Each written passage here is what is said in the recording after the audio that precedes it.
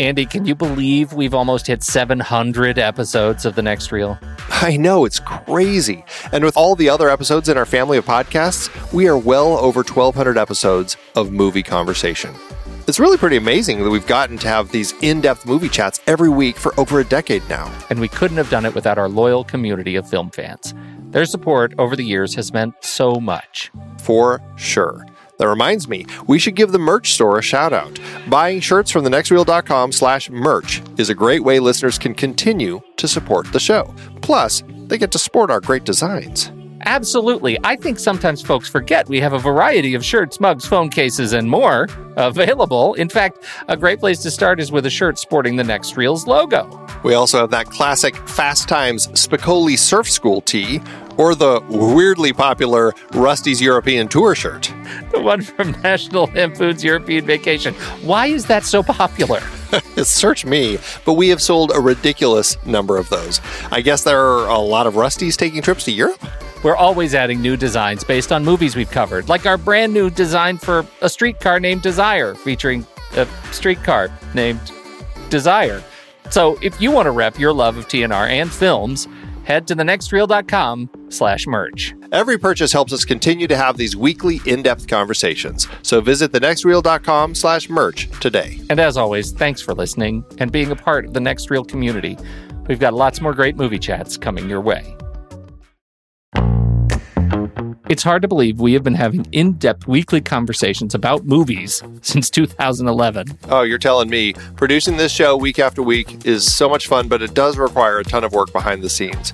If you'd like to help support our efforts, one easy way is by using our Originals page when shopping for books and movies that we've covered. Your purchases made through our links give us a small commission at no extra cost to you and allow us to keep having these great discussions. We are highlighting adaptations from Season 9 over at our Originals page, thenextreel.com/originals. That's the site where listeners can purchase the source material for all of our adapted film discussions. We had a big Robin Hood series this season, looking at 9 different versions on screen.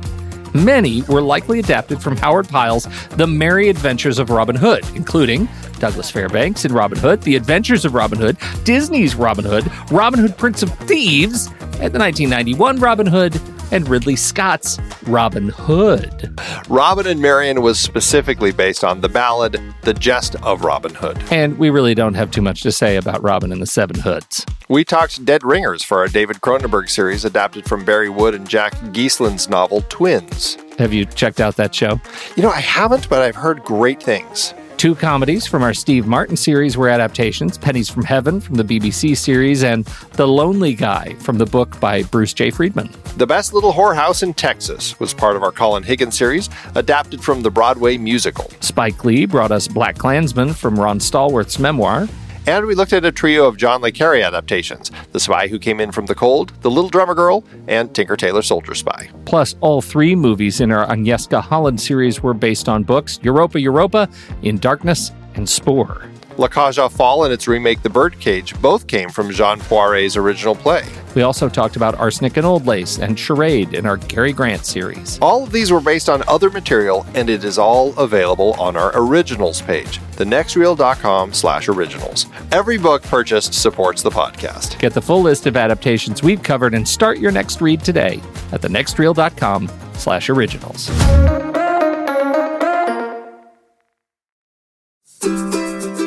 Hello! From the Next Reels Film Board, this is Tommy Handsome with an important announcement. The following podcast includes movie audio clips that contain unbleeped profanity. Such profanity may include damn, hell, nuts, butter, McGee, doodle, Captain Fuck, and toot toot, here comes the diarrhea parade. Listening discretion is advised. Hello all.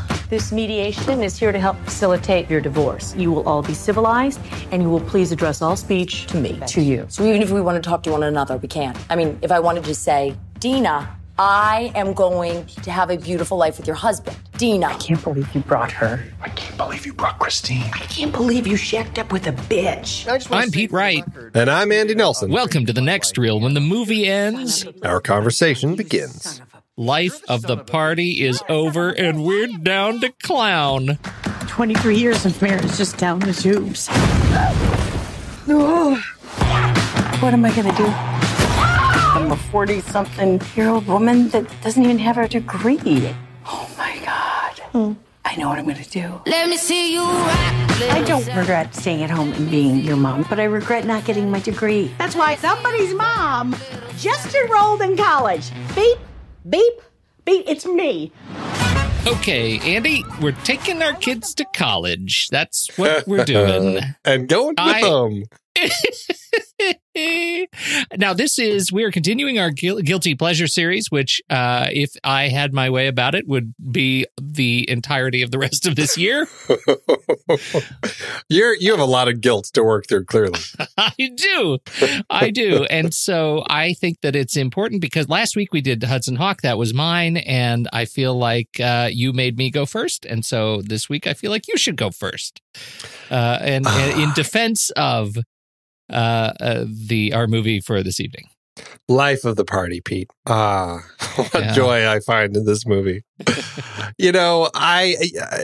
People who follow along or are a part of our Discord group, they get a vibe of the different movie challenges I put forth for myself from time to time, because I'm always doing one or another or multiple at a time. I think probably too many at a time is really the reality of what's going on. Well, one of those was going through Melissa McCarthy's filmography and watching all of the films that she had been in, because I really enjoy her on-screen presence. I think that she can be really funny. I think she can be incredibly honest and earnest. I think she knows how to have a lot of fun. She's not afraid to get a little raunchy and be a little over the top. And I have always loved that about her. But I just love that she also has such like an honestness to her with everything. And whether it's something big and crazy like these sorts of films or the smaller sorts of films that she does like St. Vincent, I think there's balance that she can find, like when she's working on shows like Gilmore Girls, things like that. And I really enjoy just her presence. I just find her to be such a joy to watch in whatever she's doing. There are plenty of bad movies, though, I will say, that I sat through watching through her entire filmography. And give me a sense. I'm sorry to interrupt, but I need a sense so that I know where the baseline is for you compared to Life of the Party. Give me a bad one that is just by your measure, subjectively, but we could say critically, objectively bad of Melissa McCarthy. Yeah, certainly. I keep track of all of them. I ranked them all on a Letterboxd list as I was going through. So if you give me a minute, I'll pull up my list and I can tell you. Take your time. This is awesome podcasting. We can edit this all out. That's what's great about it. And I should say, I have not read your Letterboxd review of this. I assume you've done it because of your series. I did before. I did not on my most recent. I left it blank, and then I will fill it in when the time comes, when the show goes live. All right. Melissa McCarthy Marathon. This one's not at the top of the 29 films of hers that I've seen. 20? What? Yeah, 29 films. Oh, God. Okay. Now, be aware, some of those are films like The Life of David Gale, White Oleander, where she has a very small bit part. But I still watch them all. But you're a purist. I'm a purist. I watch them all. Yes. It's definitely in my top 5. The very bottom 5 from position 25 going is down. Happy Time Murders? No, it's in the bottom 5. Yes. The Backup Plan, the J-Lo film. She did have a fairly funny bit part in that. The Happy Time Murders is spot 26. The Hangover Part 3, spot 27. Pumpkin, spot 28, and The Boss, spot 29. Which one was The Boss? Who was in that one? The trailer had all the funny bits. That's where she is like, here's the little synopsis. A titan of industry is sent to prison after she's caught for insider trading. When she emerges ready to rebrand herself as America's latest sweetheart, not everyone she screwed over is so quick to forgive and forget. And this is where she ends up staying with somebody that she worked with and then becoming like her daughter's dead mother for her like Girl Scout group sort of thing. This was the Kristen Bell movie. Right. That's okay. That was unfortunate. All right. I haven't seen it, but okay. Don't bother. Just watch the trailer again because that had funny bits. The rest Well, stay tuned, Andy. Stay tuned. Oh, good. All right, here we go. Mm-hmm. So this film, Life of the Party, this one, I did not end up watching this one in theaters, but I when I rented this one, it had all of the best bits of Melissa McCarthy that I just think that make her just work so well on screen and in film. She has just this honest sense about her character. She's very pure. She just is very full of heart, and she also can be a little vulgar at times, and which I thought was really fun in context of this film, going back to college with her daughter. And I don't know. I guess it had a lot of jokes that just worked really well for me in context of everything going on. It's not like a story we haven't seen before. I mean, if you look at stuff like Back to School or things like that, where, you know, a parent goes back to college to get that degree they always wanted, it's another one of those films. But it had a lot of heart, and they have a lot of fun with it. Is it perfect? No. It's not rated very highly on IMDb. It ends up kind of falling below the point where I guess we would call it you usually have your 6-star rule when it comes to IMDb, right? Right. And so when I was looking for guilty pleasures, I'm like, well, it needs to have at least, a star rating on IMDb below 6 stars. That was kind of my cutoff for guilty pleasures that I rated fairly high. So Life of the Party, 5.6. And that's not the lowest of scores, but clearly enough people didn't like it. And but I sure found it a lot of fun. So Matt Brunson at Film Frenzy says Life of the Party is trite, derivative, and simply stupid. Yes, it's nice to see McCarthy and Falcone giving that old college try and almost pulling it off. Cultured Vultures says Life of the Party comes with good concept, but weak script and cheap gags. Jude Dry over at IndieWire says Life of the Party is proof that even the funniest actors need good material, which makes it all the more disappointing that McCarthy wrote the script with director Ben Falcone, who's also her husband. Life of the Party doesn't live up to either of the nouns in its title, says Christopher Orr with a witty retort to this film from The Atlantic. And Peter Travers over at the Rolling Stone. Melissa McCarthy is comedy royalty. It's scientific fact. Look it up. But even the Bridesmaids star can't keep this mom goes to college fluff ball from flatlining. From the critical consensus, I think this absolutely qualifies as a guilty pleasure. The tomato meter at Rotten Tomatoes says that it's a 39%. It's a splat. Audience score is also 39%. So I think you win that this is a guilty pleasure. And I go through all of that because I know that you were fully wrought by this decision this year. So I want to set you at ease. You won, man. This was a great pick on that it's score okay alone. To feel guilty. It is okay. You've done it. I think it's fascinating, these back to these reverse coming of age stories, right? These grown-ups go back to school why do we as adults continue to fantasize and find these things so delightful? These kinds of films, the adults as a fish out of water story going back to college. And it's not like, this is new territory, as you said. I mean, I started researching this thing going back to Bing Crosby in High Time, which is a movie I had not seen prior to this, but he was 51 years old, the character, 51 years old, going back to college in High Time in the early 60s. And that was before Dangerfield obviously did it in what has become the gold standard in Back to School. Billy Madison did it. For me, my favorite movie to date in this kind of category of adults go back to school kind of thing is Old School. I've always found that McKay film has really tickled me in just all the right ways. And that I think it is why Life of the Party was such a surprise for me because I've always been one who likes the sort of ribald comedy of old school, one that is just sort of a little bit pushing the boundaries a little bit harder in terms of the sleaze factor. Does that make me dirty? So I wish my films were more sleazy. But here's the thing, Andy, I was seriously delighted by this movie. Yay! I was so charmed. And let me tell you a little bit about my day.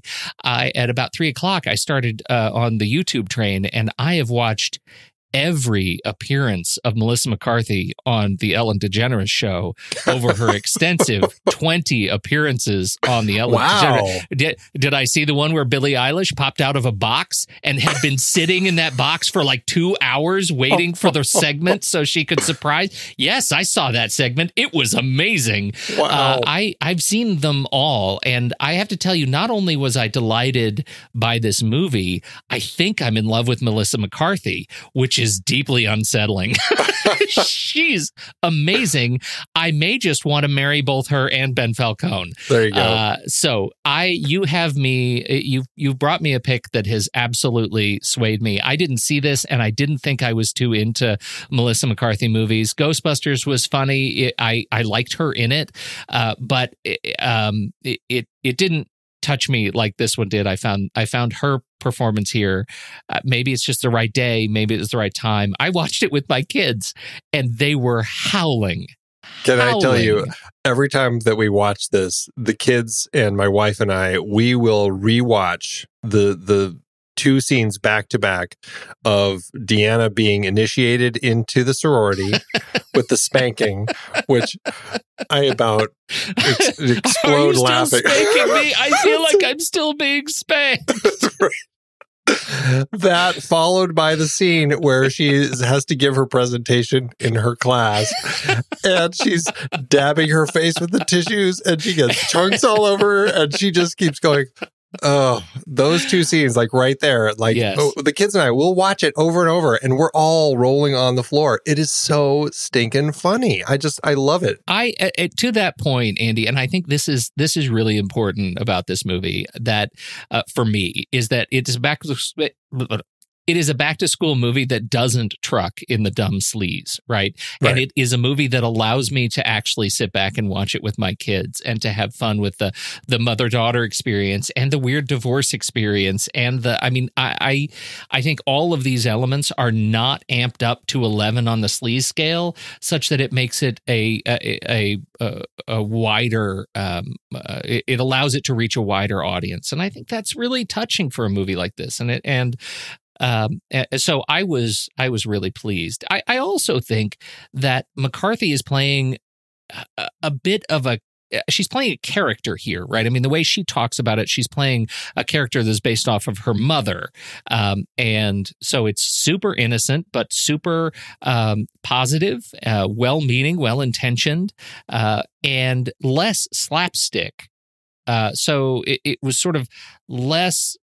I guess I'm comparing it to Ghostbusters, but she wasn't very slapstick in Ghostbusters either. But certainly closer to St. Vincent than some of the other harder comedies. And I think a lot of that does come from, like you said, it's just that sense, that positive sense that she always has. Where she's walking around campus and she might be aware that she doesn't quite fit in, but it doesn't stop her from going, oh, you just got hit by school spirit.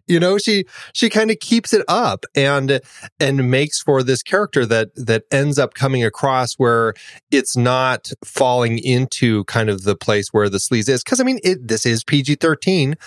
We definitely have college parties. She definitely is sleeping with one of the kids at school here. That's delightful. And there is stuff in here that could very easily fall into much sleazier territory.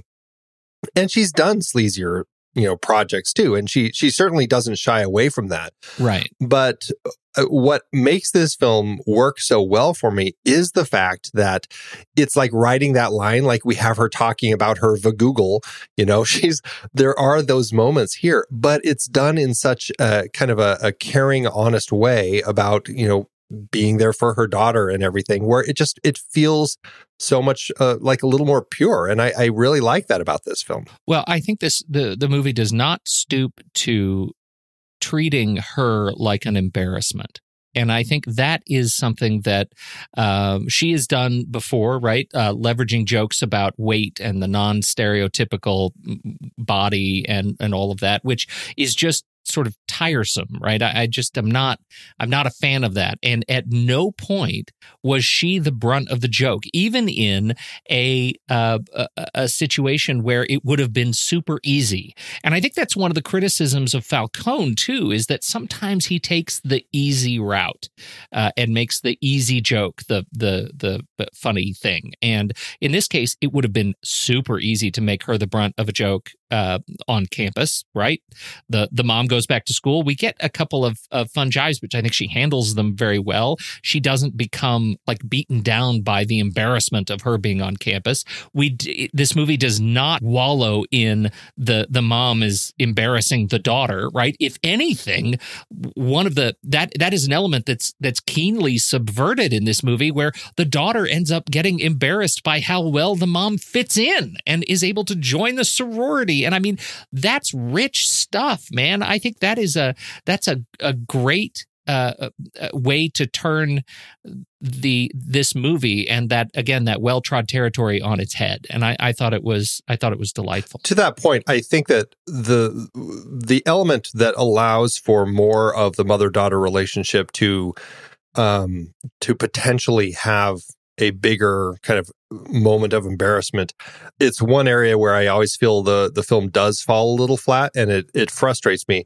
It's when Deanna, D-Rock, however we want to call her, yeah. She and the other sorority sisters are feeling very bitter about the fact that Deanna's ex-husband is getting married, and so they decide, as they're all kind of hopped up on pot-filled brownies, that they're going to go kind of crash the wedding just to see how it is, and then they end up basically kind of trashing the whole place. I think it's one of those moments where you're as an audience member, you're like, no, don't do it. They do it, they trash the place, they get busted by her ex and her daughter. And that is, for me, the moment that should have carried more weight in the film. Unfortunately, like it carries weight in that particular moment, but then the film doesn't really come back to it in any strong way. It doesn't become a point that has kind of a moment for the daughter and mother to have to find a strong way to reconnect and all that. They get through it pretty quickly. And, if there is one area I wish that they had spent a little more time on, that would be the area. Well, I would like to talk a little bit more about that, specifically because I think, I have it in my tropes corner section. Nice. When you look at a movie like this, we've got to talk about the tropes, and that is certainly one of them, the slow motion destruction scene. Yeah, right. But for me, one, I agree with you because you're brilliant, but I agree with you because, I wanted it to have more weight. I didn't have a problem with the scene itself at all. I mean, I thought it was funny and they destroyed stuff and the cake tastes so good. And there were some funny bits that the girls got to do. But the challenge that I had with it is that it became just a tool to get to the party at the end, right? It was like, we're only using this as a way to withdraw funding, Exactly. No more money for you. And that was just such a quick turn for me. Like I felt like there were no consequences for her to do that. If she's cut off, how are they paying for that? How did that, like, I needed her to feel a little bit more, to demonstrate a little bit more pain. Yeah. And instead, it was just an entree to the Christina Aguilera bit, which I feel like my opinion on this is going to be wildly hypocritical. And so I'll just say that out loud at first. Maybe I should ask you first. What do you think of the climax of this movie dropping the Christina Aguilera bit?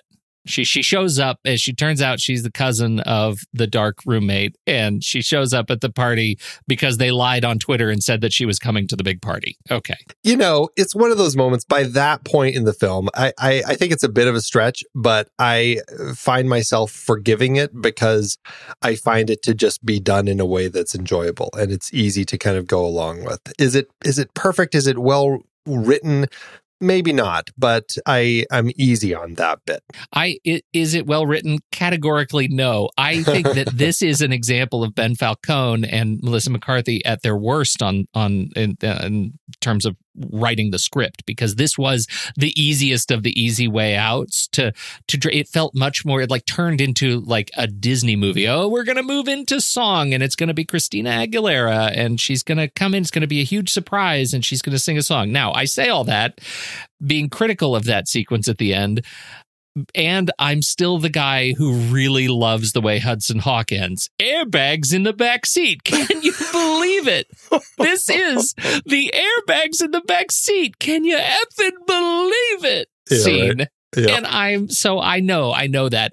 I didn't care for it with Christina. I love it with Danny. What are you going to do? I have to live with that. No, I totally agree with you. And it is one of those things where if you're going to buy into it, you're going to buy into it. And by this point in the film, I'm so easy on it because I've enjoyed it. And this is coming right after my issues with the way that the destruction of the wedding, the cake and the room, how that doesn't work for me going into this, which, like you just pointed out, the only reason that they do all that is to get us to this place. It's kind of sloppy the way that it's constructed right through here, but I still just enjoy it. And I think it's just, I enjoy the way that Christina comes in, and it just is so convenient, and it doesn't make any sense, but I'm just like, I'm in it because I'm having fun.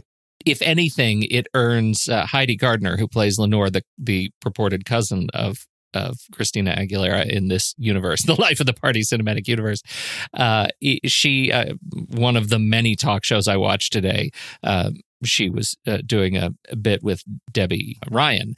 The interviewer said, "So are you friends with Christina?" And Debbie Ryan says, "Oh no, I'm Debbie Ryan and she's Christina Aguilera. Like I am a great." And in what I have to say is every bit her Lenore droll. Heidi Gardner says, "Yes, I think we are friends." That was like, for me, I laughed out loud at that interview because the interviewer was just struck silent. He was like, "Oh, now I'm talking to one of Christina's friends." So I think, it's fine. It was fine. They got a musical number at the end, and it's exactly fine. But that's where, for me, in my ultimate review, I could feel the stars being whittled off this as one of the great comedies. It comes off the rails at the end in a way that didn't feel redemptive to the story, and it didn't demonstrate the consequences that I think we needed to see, right, for what they ultimately did. Now, in terms of the tropes, can we just run through some tropes and see if I missed any? Let's do it. All right. The makeover and reveal trope. Mm-hmm. We have her, she goes in as a mom with all of the smocks. She's wearing a bedazzled smock, and she has the bows in her hair, and everything's buttoned up tight. And her daughter takes her into the bathroom, strips her down a little bit, shows her bosom, and brushes her hair with a disease-infested fraternity brush. And she comes out as a much more relaxed campus citizen. What'd you think? What'd you think of that? Very tropey. Very tropey. It's not even just this type of college movies. I mean, this is something that is done in all sorts of movies. Yeah, it's like it's all over the place. The uptight person gets the makeover, and they're a little more relaxed. The nerdy person gets a makeover. It's so tropey, but I don't know. I find it very fun here because she is such a kind of a dork in the beginning.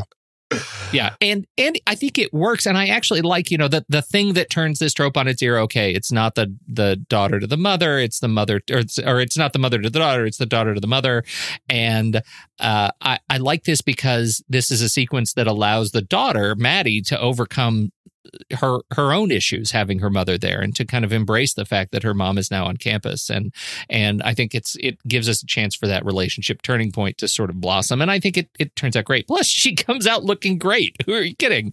It's a good change. Yeah, it totally is. Yeah. And she still has enough of her nerdiness, kind of the dorky mom vibe, but she's very relaxed now and seems to be having a little more fun. We go to the college party. We're in the college, as I guess this is the same college party, and we have to talk about the booze. And so here we get the, I don't know. I don't know how tropey this is, but it's the fish out of water, non-campus citizen coming up to the bar and asking for wine. Yeah.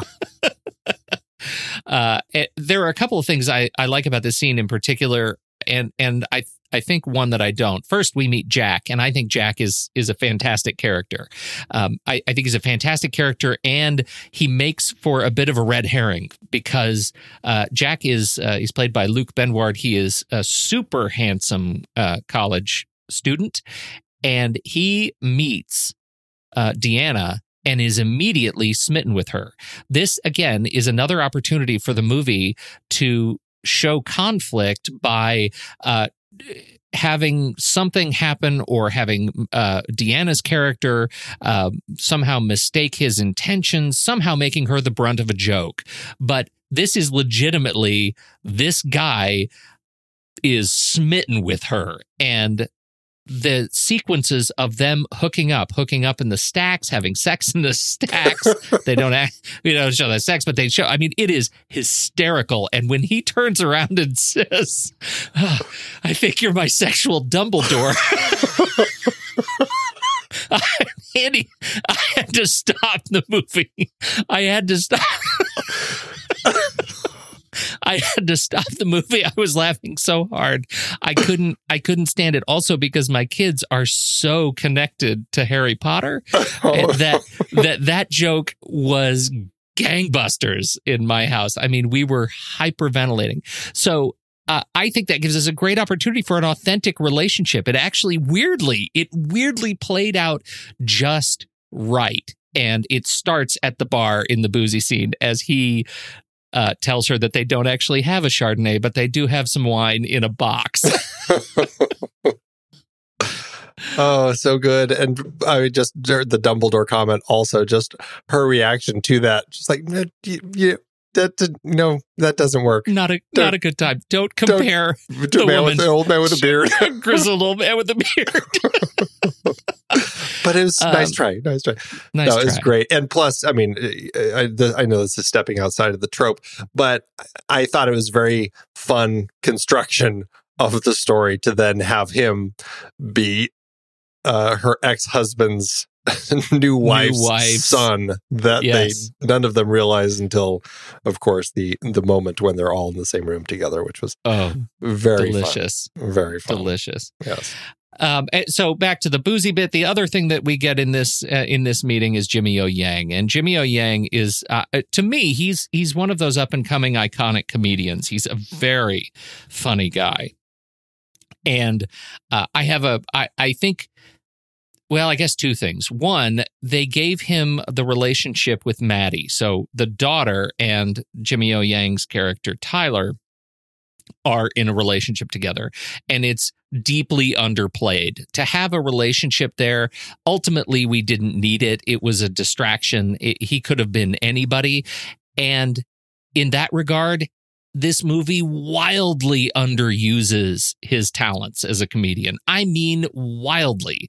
So I call this a tragic miscast that he was even in this movie. If you're not going to use him for what he's good for, don't use him at all. Let him go do something else. I mean, I know, actors got to work, and it's a complex tapestry. But for me, I needed more Yang or less Yang. But what I got was middling Yang, and that was not well. And I'm unfamiliar with the actor because, I mean, I've never seen Silicon Valley, so that's primarily where he is. I mean, he was on like 6 seasons of that show. So yes, and he has a great stand-up tour. I mean, he's just a very funny guy, right? And he's appeared in a number of films. And but it's funny because, like, I never really I don't know if I've ever really thought anything of him because I've seen so little of him. So for me, it really didn't faze me that there was nothing there. But knowing that he is an actor who has a much bigger presence outside of this film, I completely agree that they really misused him in the casting of this film. And I can't help it. It makes me wonder if there were scenes that were cut out of the script at some point that developed the relationship more, or had just more scenes between Maddie and him that allowed for kind of a reason for them to have cast him in the film at all, you know? Okay, I'm actually glad to hear you agree with that, because their relationship, that you and I are in the same page. Yeah, it's one of those things where when I just rewatched this film, I'm like, oh, I forgot she even had a boyfriend. Like, it's so not a part of the movie that it just means nothing. It's just like, why is it even in here? Oops, the chocolate is dope. That's so chapter heading of this particular trope. The mom character, the fish out of water character, is accidentally dosed with a lot of weed in the edibles. And I have to tell you, Andy, this was subtle and disgustingly hysterical for me when they realized that they start getting high. The tricks that they did with the CG on the faces as they start looking at each other, making their eyes big. Yeah. Weirded me out. That was a great effect, and I felt like I was high. Well, and it's done in a way where it's not overly emphasizing it. It's just like slight Snapchat filters, you know. It's not very slight. It's not the big one where your entire head is just a mouth or something like that. Yep. And so I think that they did it right, where it's making it feel a little bit, you know, the world's a little kooky because all of a sudden everyone's eyes are slightly bigger. I thought it worked really nicely, and it is such a trope, and they do play to a lot of tropes. But I think that, and this is something I think that worked with Colin Higgins when we were doing our previous series, is that when you're playing with tropes, if you do it in a way that you know, it can work still if you're keeping it honest, and if you're, you know, just playing with it just enough where the trope is there, but it doesn't just feel like old hat. And it is very much a trope, but I feel like there's just enough there to kind of keep the comedy. There's a deleted scene where it turns out the owner of that apartment also has like a collection of giant spiders that actually get out while they're doped up, and the scene where they're all super high and they're going around smashing these spiders, and it's a horrible experience for everybody. And I sort of regret that wasn't in there. I know that you know, there's a certain amount of energetic balance, and they're about to go destroy the wedding, but I kind of wish that scene had made it into the movie. We've already talked about the slow motion destruction scene, but we do have Sex in the Stacks. That's a good one for a college movie. Maybe that's not a trope. Is Sex in the Stacks a thing, or was that just my college experience?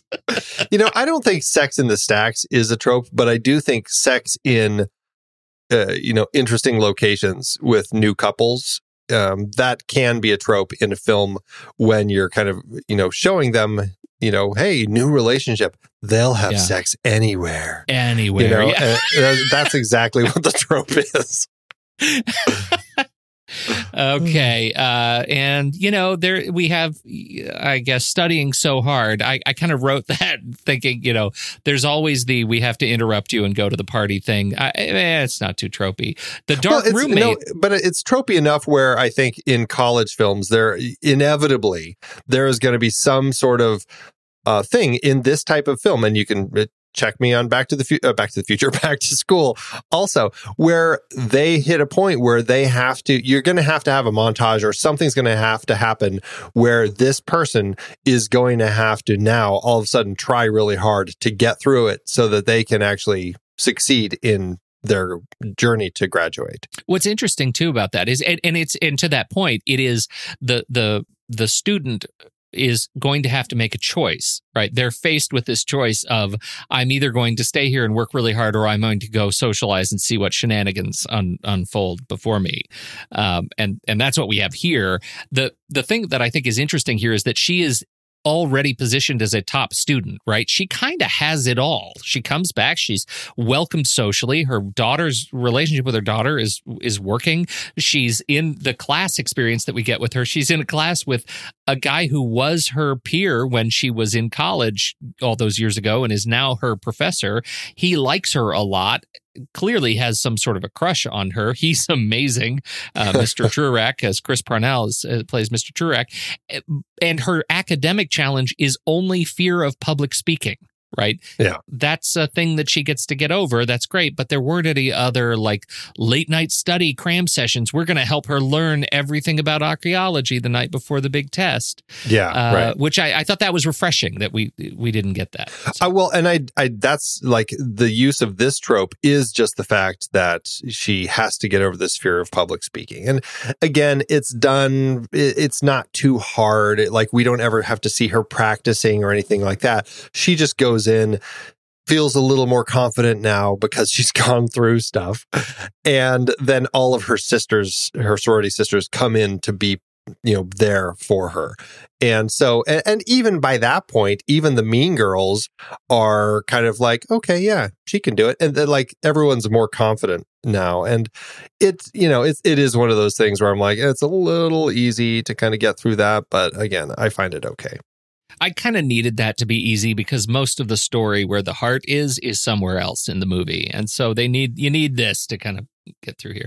The dark roommates, though, the oddball roommate. We already mentioned Heidi Gardner as Leonore or Lenore. Which, can I just say, she is like this generation's Lily Sobieski.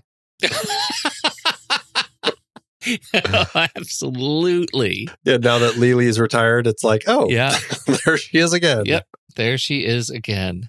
Well, yeah, I mean, for every generation, there can be only one. Right. Yeah, I thought she was great. And in fact, I sort of feel like the movie pumped the brakes on the relationship between Deanna and Leonore.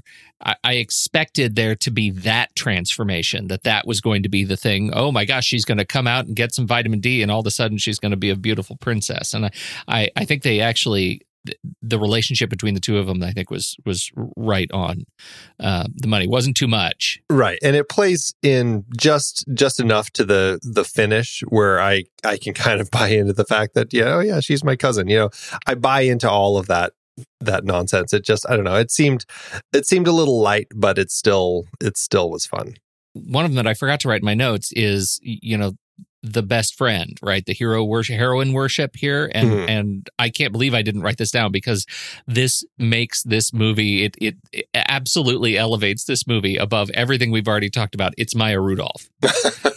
She is stunning in this movie. She is everything that I want. And I think that part of it, the reason that this movie works, allowing Melissa McCarthy to be a little bit more subdued. Do you remember the Key and Peele? They did the Obama anger translator. Yes. Do you remember that bit? Oh, yeah.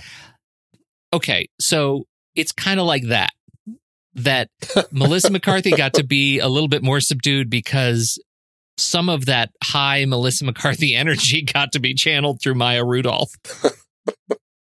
It was used perfectly. I mean, from the racquetball courts, I will say that both men, the husbands or the men who were waiting outside the racquetball courts were both Melissa McCarthy and Ben Falcone's dads, which is fun that they got to put those in there. And well, what works well for me with actually a couple different couples is they create relationships that feel like real relationships. The way that Maya's character interacts with her husband, Frank. I feel like, Frank, I feel like there's a real relationship there. Like they say snarky things to each other, or she says snarky things to him, and he just kind of reacts how he reacts. They always seem to be wanting to have sex in strange places wherever they go. Like, I'm just like, this feels like a real relationship. And I liked it. And it felt like kind of a sloppy, real marriage. Just like we have the same thing with Stephen Root and Jackie Weaver as Deanna's parents. I thought that was another couple where I'm like, I totally buy these as a couple. And I mean, Melissa McCarthy had Jackie Weaver kind of based on her own mother as far as like always making sandwiches, and just like the solution to everything was, why don't I make you a sandwich? You just need a little sandwich. Yeah. Like it was super funny. And that's why I love these couples. And that's what I really enjoyed about Maya Rudolph, is because she's one of those actresses who can be a little much for me sometimes. In this particular film, like, she feels like she's just perfect. And just the way that she and her husband react at the dinner when everything is revealed and they're like, this is the best night ever. I mean, it was just, it was perfect. It was. She's great. We also have the girls, the crew, right? The sorority sisters. Yeah. And they're all wonderful. For me, Gillian Jacobs brings her character from Community, Britta Perry, and makes her just slightly off-center enough that I am just magnetically drawn to her. When she's on screen, I just want to know what she's doing. And often it is crazy. And it's perfect. I think she's so funny. The fact that she is Coma Girl, I think that makes that character work for me, because it allows the kookiness to not feel too much in some weird way. I don't know. It's earned. Yeah, exactly. It's totally earned. Exactly. I when I started the movie and they introduced us to her as Coma Girl and Leonore as the dark girl roommate, I thought, that's gonna be too much oddball for this movie. They have just put a hat on a hat. And you know what? I think it played. I think it played well. Did I miss anything? Well, we have the Mean Girls. Yeah. Right? We've got Jennifer doing the Mean Girls. It's nothing redeemable as the campus antagonist. She is the good-looking hater who pokes fun at everything about the mom and gives Deanna, something to just bounce against. They do have a dance-off, which is funny. Yeah. And so, it was fine. Well, I mean, just all of that. Yeah, it all worked. I mean, it is a very tropey thing to do that. Even the dance off is almost a trope, where it's like you got to have some way to show up the other people, and that's how they do it here. And I mean, Melissa's got her moves on her. She's great out there on the dance floor, which is super fun to watch. Well, and the setting is perfect because they staged the dance off at the 80s dance. Yeah, 80s night, exactly. 80s night. And they all came in perfect costume. And they all show up as the Falcon Crest team or Dallas, I something like that. She did. I love that she dropped the, I'm going to go find who shot JR. Yeah. And nobody knew. Right. So that was all great. They're kind of the antagonists on campus, but it's a pretty small role. Really, the film, and I think you brought this up earlier, the antagonist of the film really is her ex-husband. And it starts right out of the gate at the very beginning when he says he wants a divorce. And the way that scene ends, just as a footnote here, I just think is hilarious, because she gets out of the car and he's left in it. And it just shows so much about relationships, because his last line before the scene ends is, great, now I got to use Waze. Because he doesn't even know how to get home from there, which was just perfect. But just like the way that divorce kind of shaped, or the marriage, I should say, shaped her life, and then the divorce allowed her to reshape it, but still, it's divorce. It's hard to go through. I mean, just watch Marriage Story, and you'll see. But there's a lot of stuff going on here that kind of allows him to continue being kind of an antagonist from the back, even though it's kind of a distant antagonist. So it's kind of a tricky way that the film is working the antagonist angle, because he's there, he pops in, he's got the new girlfriend. They're going to fly off and get married using her airline ticket. He's got an earring now. There's all these little things that keep happening that it's an interesting way to kind of play an antagonist of the film, because they're just not present. And I honestly can't remember Back to School well enough, but did he have a direct antagonist who was a student, or was it a faculty member who wanted to get rid of him? I honestly can't remember. I can't either. I cannot remember that movie. It's vapor. But I feel like it was somebody who was at the school who kind of represented either the authority, or in some way they represented the school. And it was more about him being kind of fighting against the school in order to get through it. Or maybe it was just himself. Gosh, I really just can't remember. I just know he had a really hard time. He had to study at the end and make sure he passed everything. But or there it was probably, a sports ball team or a frat or. Well, he does, because he does this. He does the swimming thing. I remember the big diving championship. That's right. Yeah. He does the diving championship. Yeah. So stuff anyhow. I remember and stuff I don't. But So anyway, it's interesting that it's her ex that is kind of continues to be the adversary throughout the film, because as we said, it's only the fact that she destroys the wedding that forces him to kind of cut her off financially, and she doesn't have the funds anymore to finish school, which leads them to kind of do this whole Christina Aguilera thing so that they can raise enough money for her to kind of continue, which, it all seems a little wonky and when you say it out loud, but that's okay. In context of the film, it ends up playing, and it's odd for me, I guess, that the antagonist is just her husband, but it ends up working. Yeah, I think it works for me too. I also think, I don't think we can bundle all of that antagonism into the husband. You got to give some credit to Julie Bowen as Marcy. I think Julie Bowen is terrific at playing those sort of type A personalities, and she's been terrific as the kind of off the wall foil on Modern Family for 11 seasons. I think she's very funny in here. And the scene where they all go in for mediation with the attorney is a real highlight for me in this movie. All the comments have to go through the mediator, so they all end up just, looking at the mediator and laying into her with swears and insults. And I think that's a real high point for Marcy's character. So really fun. Yeah, and of course, you get some great little bits with Christine there also, who doesn't really understand anything and is acting like an attorney for Deanna. That's right. Yeah, that's right. Maya Rudolph. Court adjourned. Okay. Well, Andy, in terms of what we get out of this movie, I don't know if we're going to call this, do we call this a Ben Falcone movie? It's Falconian? It's Falconian? Yeah, I mean, is it a Falconian film? Does he get that credit, or do we talk about them now only as a couple? They certainly seem to be kind of that way, McCarthiconian. McCarthiconian. Ooh, I like that. Maconian. I like that.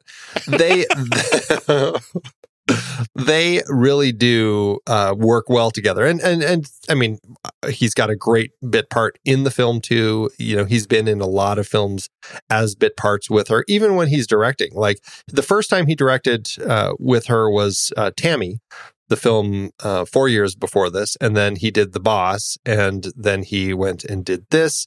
He produced The Happy Time Murders. Tammy's a 4.9 on the old IMDb scale. Tammy is it's number 10 on my list of 29. Okay. I would say by the time you get to about 15, it really starts dropping off. It really does. She's got, I'd say, you're right about 8 movies that are, I'd say, pretty good. But yeah, he produced Happy Time Murders. He is directing and producing Superintelligence, which is coming out later this year. That's, again, their 4th collaboration together, the two of them. And then I believe who else is in that? James Corden is in that one too. Yeah, and then Thunder Force, and then Margie Claus, which is the one where she plays Santa's wife who has to go, he's in trouble somewhere and she has to go help him. Okay. So, yeah, they've got a number of projects that they're working on together. And it feels very much like it is a thing where it is the two of them now. And it feels like they're kind of a husband and wife team. She's doing a lot of her own stuff. He's kind of popping up and doing some of his own stuff. But I think he's hit a point where he's not acting so much anymore in bigger parts. I think mostly it's just kind of small bit things here and there, and then he's directing and producing and writing stuff with his wife. Okay. So I guess it's Falcone, McCarthiconian. I think that it really is kind of becoming that. So we'll see how it continues as their filmography grows together. Andy, I'll tell you, I am smitten by this movie. Obviously I watched it with the kids. I can't wait to sit down and watch it with my wife. I feel like it was a real treat.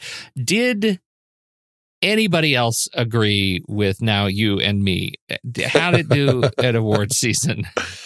This is one of those movies that, you're not going to see at the Oscars, unfortunately. Or maybe a movie like this. It's fine that it's not at the Oscars. It's just fine. It did get some awards. It had 2 wins for other nominations. At the People's Choice Awards, Melissa McCarthy won for Favorite Comedy Star for this film. But on the flip side, she also won the Razzie in 2019. It's a shared Razzie for this and Happy Time Murders. So it's, I can understand it for Happy Time Murders, but, I struggle with it for this film. It really is sad. It was nominated for Worst Film of the Year by St. Louis Film Critics Association. They really didn't seem to care for it very much, unfortunately. But the Teen Choice Awards, those teens, they enjoyed it. They nominated it for Choice Summer Movie and Choice Summer Movie Star, Melissa McCarthy. Did not win in either case, unfortunately. But that's okay. They decided Incredibles 2 was a little bit more of the Choice Summer Movie. They decided that Bryce Dallas Howard from Jurassic World Fallen Kingdom was the Choice Summer Movie Star. But the one that I enjoyed the most of all the awards that happened here was from the Alliance of Women Film Journalists. Oh. This one was for the category The Actress Most in Need of a New Agent.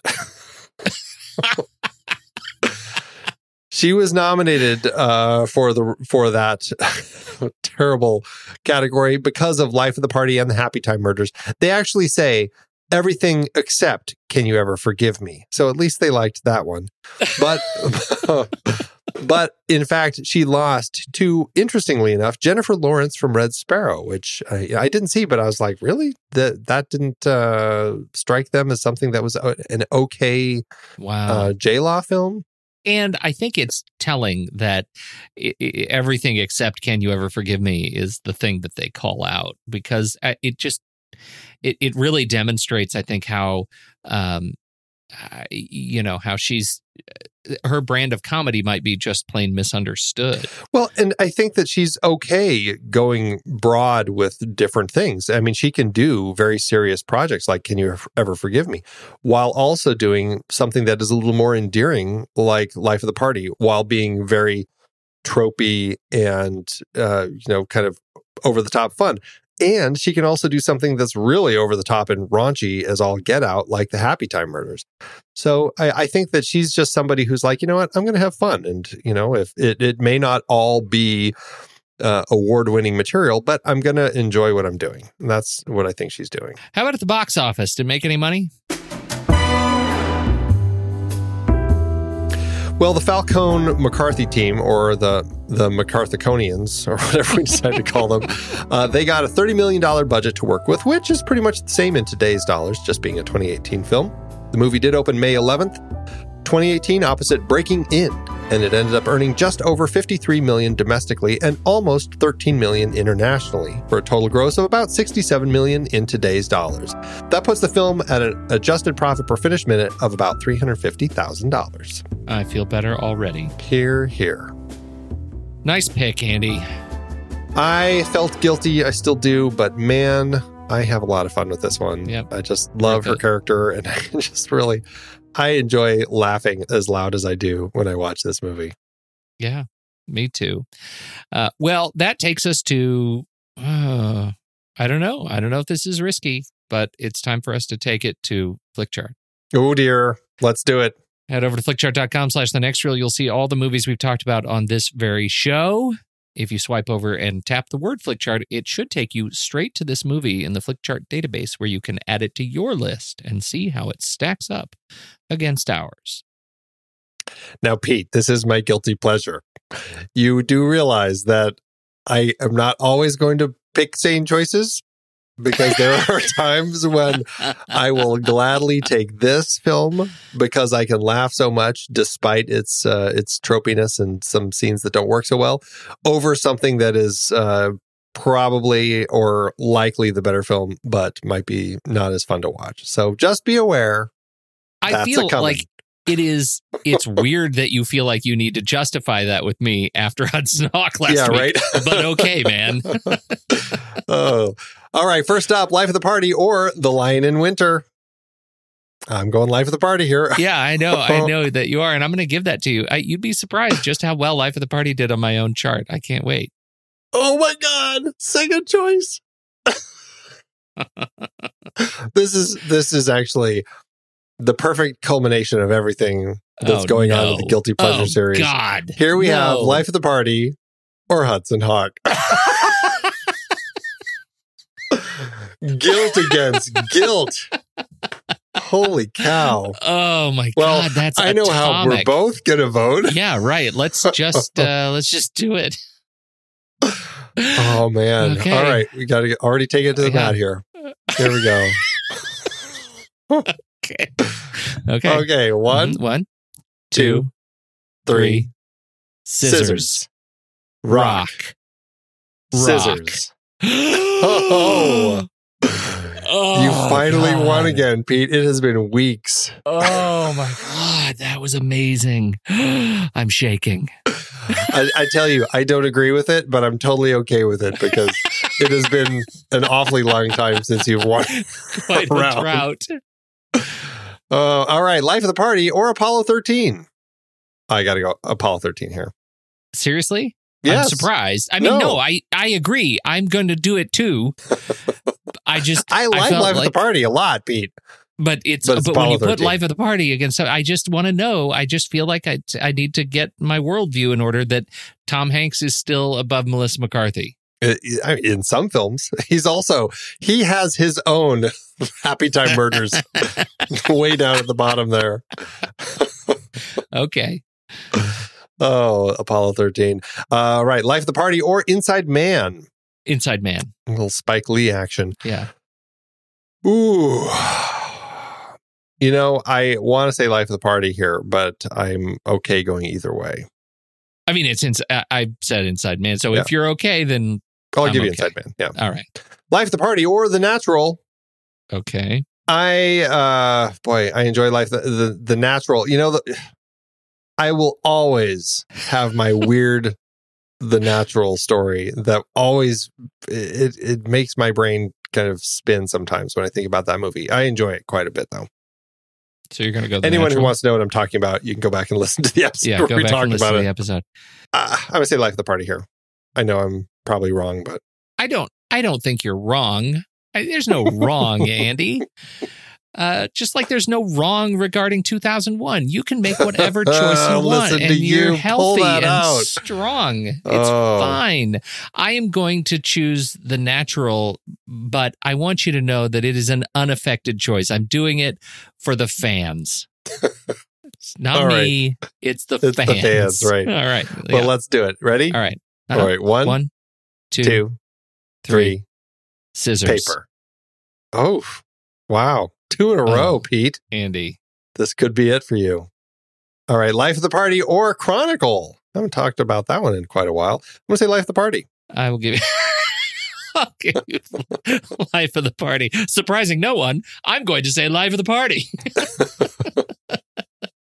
Life of the Party or a more recent pick, Autumn Sonata? I will say Life of the Party. Yeah, Life of the Party. Wow. That's one of those cases where I'm like, yep, I know Autumn Sonata is the better film, but that's okay. Yep, it's okay. Yeah. Life of the Party or Creep Show? Oof, boy, I sure love that one. I'm going to give you Life of the Party. I'm tempted to say Creep Show here. Okay. Oof, I'll go either way. I want to say Life of the Party because of recency, but I'm like, gosh, I might still prefer Creep Show here. I say Creep Show. Okay. I'm all over the place. Okay, here we go. All right. One, two, three. Paper. Rock. Oh, look at that. Creep Show wins. Are you? No, it doesn't. Oh. I'm getting so confused. How are we doing over there? I don't even remember the rules anymore. Oh, Jesus. Okay. This rock, paper, scissors thing is just getting too hard for me. I just can't handle it anymore. Holy cow. All right. Life of the Party takes it. And next up, this I think will be our last one. Life of the Party or High Noon. I'm going to say Life of the Party. I don't even know what's real anymore. Life of the Party or High Noon. I had so many more issues with High Noon when we talked about it. So I probably owe it a rewatch to bring it back up a little bit. But right now, Life of the Party. Okay. All right. Life of the Party. Well, that lands Life of the Party one spot above High Noon on our chart in spot 206 out of 438. Not, it didn't ascend quite as high as yours did, but that's because they came head to head and I lost. So there you go. Yeah, what are you going to do? But I will say I'm so pleased with this movie. Where do you have it as a guilty pleasure on your own chart? It's really hard when you're ranking guilty pleasures against better films. Like, Autumn Sonata, when that came up here, I have to put this above it because I just will enjoy this watching. I'll watch this 100 times before I watch Autumn Sonata again. It's just, that's how that falls sometimes. This film landed at, I can't even read my scribbly handwriting. This film landed at 241 out of 4,285, which is a 94%. I can't say that that's likely the 241st best film that I've ever watched, but it speaks to how much fun I have watching it. So, yeah. Well, I can't say it crept that high on my own list. It did, out of 1,434 movies, this one landed at 347, which is a 76%. If I'm to go by the algorithm over at Letterboxd.com, Flickchart says that should be a 4-star experience. Mm-hmm. And? Let's just say it starts with a heart. It definitely has a heart. The question is, when I first finished the movie, and I said, that was a solid 3.5-star experience. I really enjoyed it, and it comes completely off the rails in a way that wasn't completely satisfying at the end. The Christina Aguilera thing just shaved off a full star. I was like, meh. But as usual, we have these conversations and your enthusiasm is contagious for it. And I really love that I won all those rock, paper, scissors. That's not an insignificant component here. And so I wonder if I should just leave it right at a straight 4-star. And it's a movie that I really enjoy and I think people should watch with fresh eyes. Maybe I should be that guy. Well, I am that guy right there with you because I definitely give this a 4-star. I do have issues with it. The some of the sloppy screenwriting that we talked about over the course of the episode, it stumbles a little bit for me. But there's so much heart. There's so much just earnestness and honesty, and her character Deanna is just so great, and in every scene that she's in, it just works so well. And when the comedy hits, it is hitting so high for me. So 4 stars and a big old heart from me. I love it. Yay! Okay, yay! That was Melissa. 2 guilty pleasures that succeeded. Huzzah! So now that we've done this, I don't think you spilled the beans, Andy. We talked about your bottom list of Melissa McCarthy movies. How did your top 5 end up? Okay, so this, like I said, it's not at the top, but I still really like this. So top 5 Melissa McCarthy films, starting in spot 5, The Heat with Sandra Bullock. That was a pretty enjoyable little movie. Okay. Number 4, Can You Ever Forgive Me? She was great in that, and it was a great movie. Number 3, Life of the Party. This is where that one lands right there. Number 2, Bridesmaids. I think that's just a fantastic film, and she is hilarious in it. Let me just say, I'm super surprised that's number 1. What could possibly be number 1 if it's not Bridesmaids? If you haven't seen this number 1 film, you absolutely have to check it out. It is Spy. And what a frickin' hilarious spy movie it is. And just enjoy the movie and then watch at the end when Melissa McCarthy and Jason Statham are just playing off each other and in their bedroom scenes, in the kind of the bloopers in the end credits. So frickin' funny. Okay. That's absolutely my favorite of her films. I haven't seen it. Oh, watch it. It's so funny. Okay, noted. Melissa McCarthy, Jude Law, Rose Byrne, Jason Statham, Bonnie Cannavale's in it, Allison Janney. It's a great. Morena Baccarin. Okay. Great All right. cast. All Yeah. right. All right. 50 Cent pops up. Biddy. He's in it. That was fantastic. Now, that's the end of our very short 2020 Guilty Pleasure series, and that leads us into something new. Yes, this is exciting. We are going to be doing a little bit of French crime films, which is kind of an exciting little stretch for us. We haven't really dabbled with this at all, and so it's going to be exciting to see what films we end up looking at. We have a few films lined up to discuss. We're going to be looking at the films Le Trou, Rififi, and Les Samurai. I think this is a great trio of films, and I should say that if you're watching along or if you're listening along with the show and you haven't seen these films, some of them are a little tricky to find. That's the unfortunate part. Yeah, it is. Specifically, Le Trou, our first. Yeah, one. Le Trou was tricky, and so if you haven't gotten that on your list to get from your local library, make sure you do that. It makes a tricky start to the series, but it's a film worth hunting down if you can find it. So, libraries are great resources for things like that. Very excited to take that on, Andy, when the movie ends. Our conversation begins.